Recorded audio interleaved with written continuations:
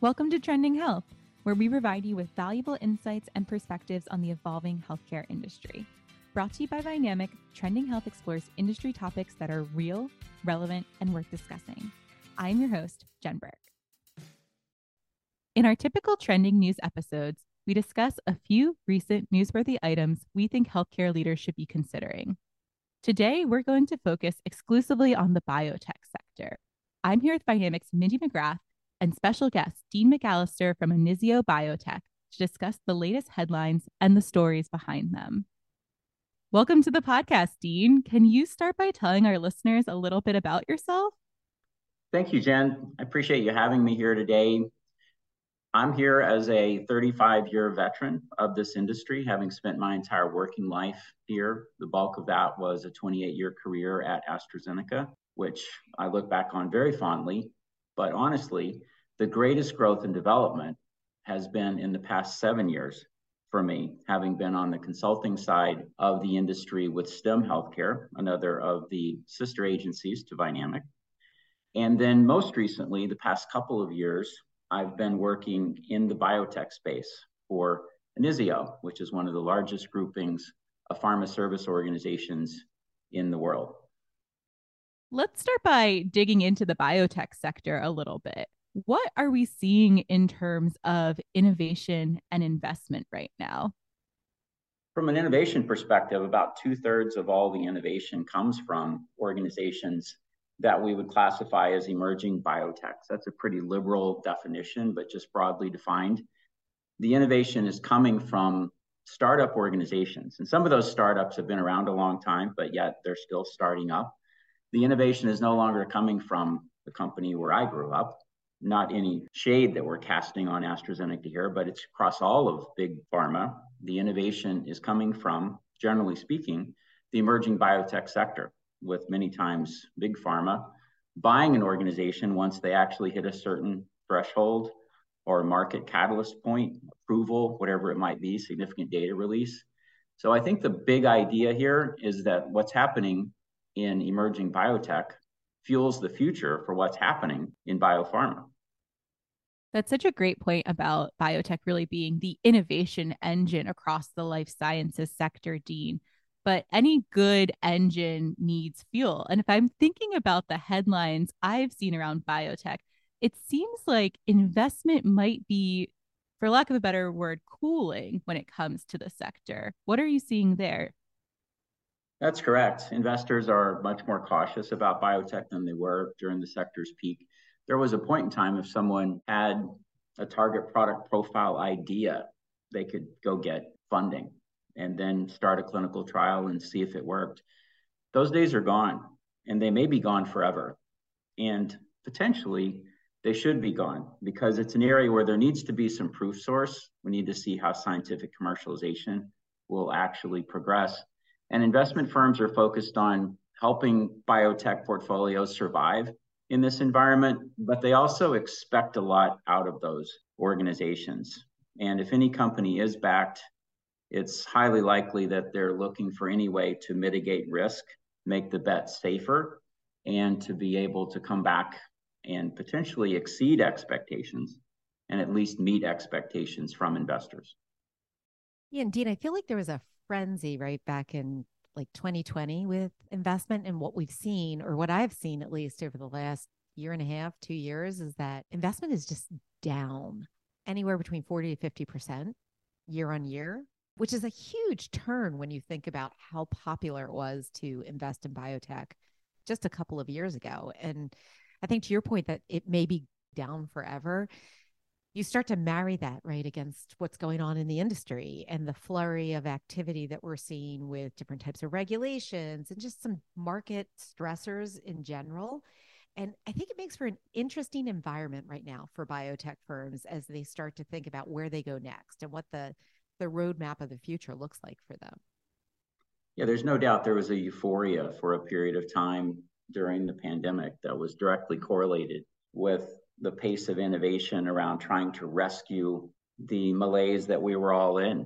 Everyone was looking for the bright future, the hope, and I think that the COVID vaccines brought that and demonstrated what was possible. And there were a lot of tailwinds that came with that across a number of disease states and the environment that we previously referenced. Well, fast forward to higher cost of capital, a challenging environment around clinical research, just simply getting patients into clinical research became very difficult during the pandemic for all the reasons you would anticipate, and a general environment that said, prove it.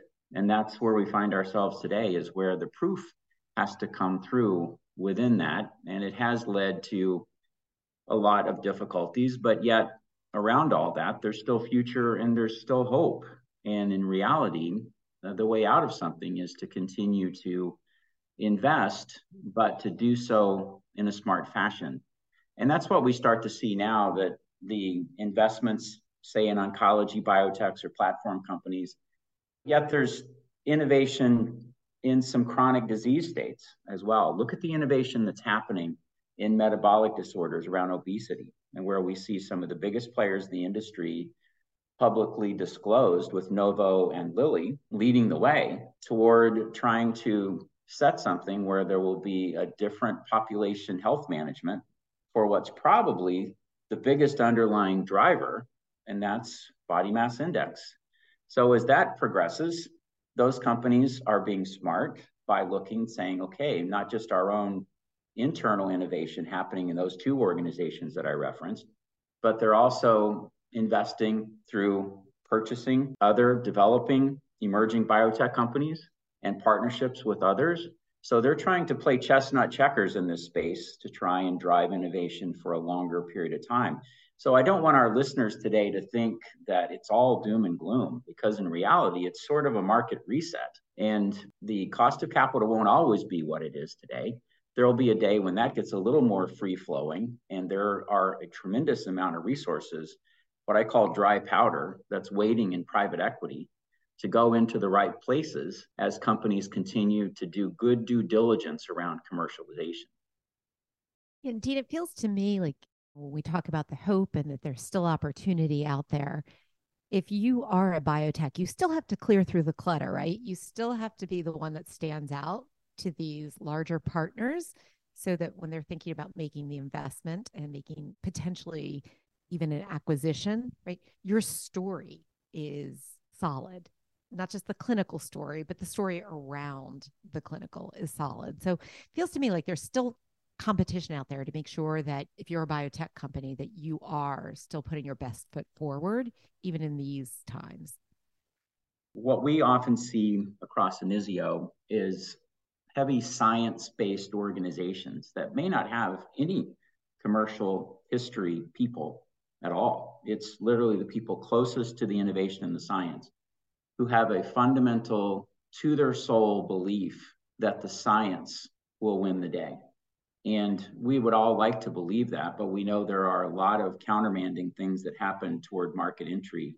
And to your point, any organization is going to have to go beyond science to a story. And we all know that every good story has a beginning, middle, and an end. And sometimes these organizations struggle to get out of the beginning because they're not looking to get guidance and help on how to tell the story and how to really take something to a visionary endpoint of what they're trying to solve for years hence, and work their way backwards to what needs to happen now and what's the narrative around the next thing that needs to happen in their organization, the smallest executable step, and how to get it to a point where investors will understand the story. And that's the biggest point that has to be brought through. No longer just, I've got a science piece to tell, but you have a narrative to craft. And that's what's often missing in this overall dialogue.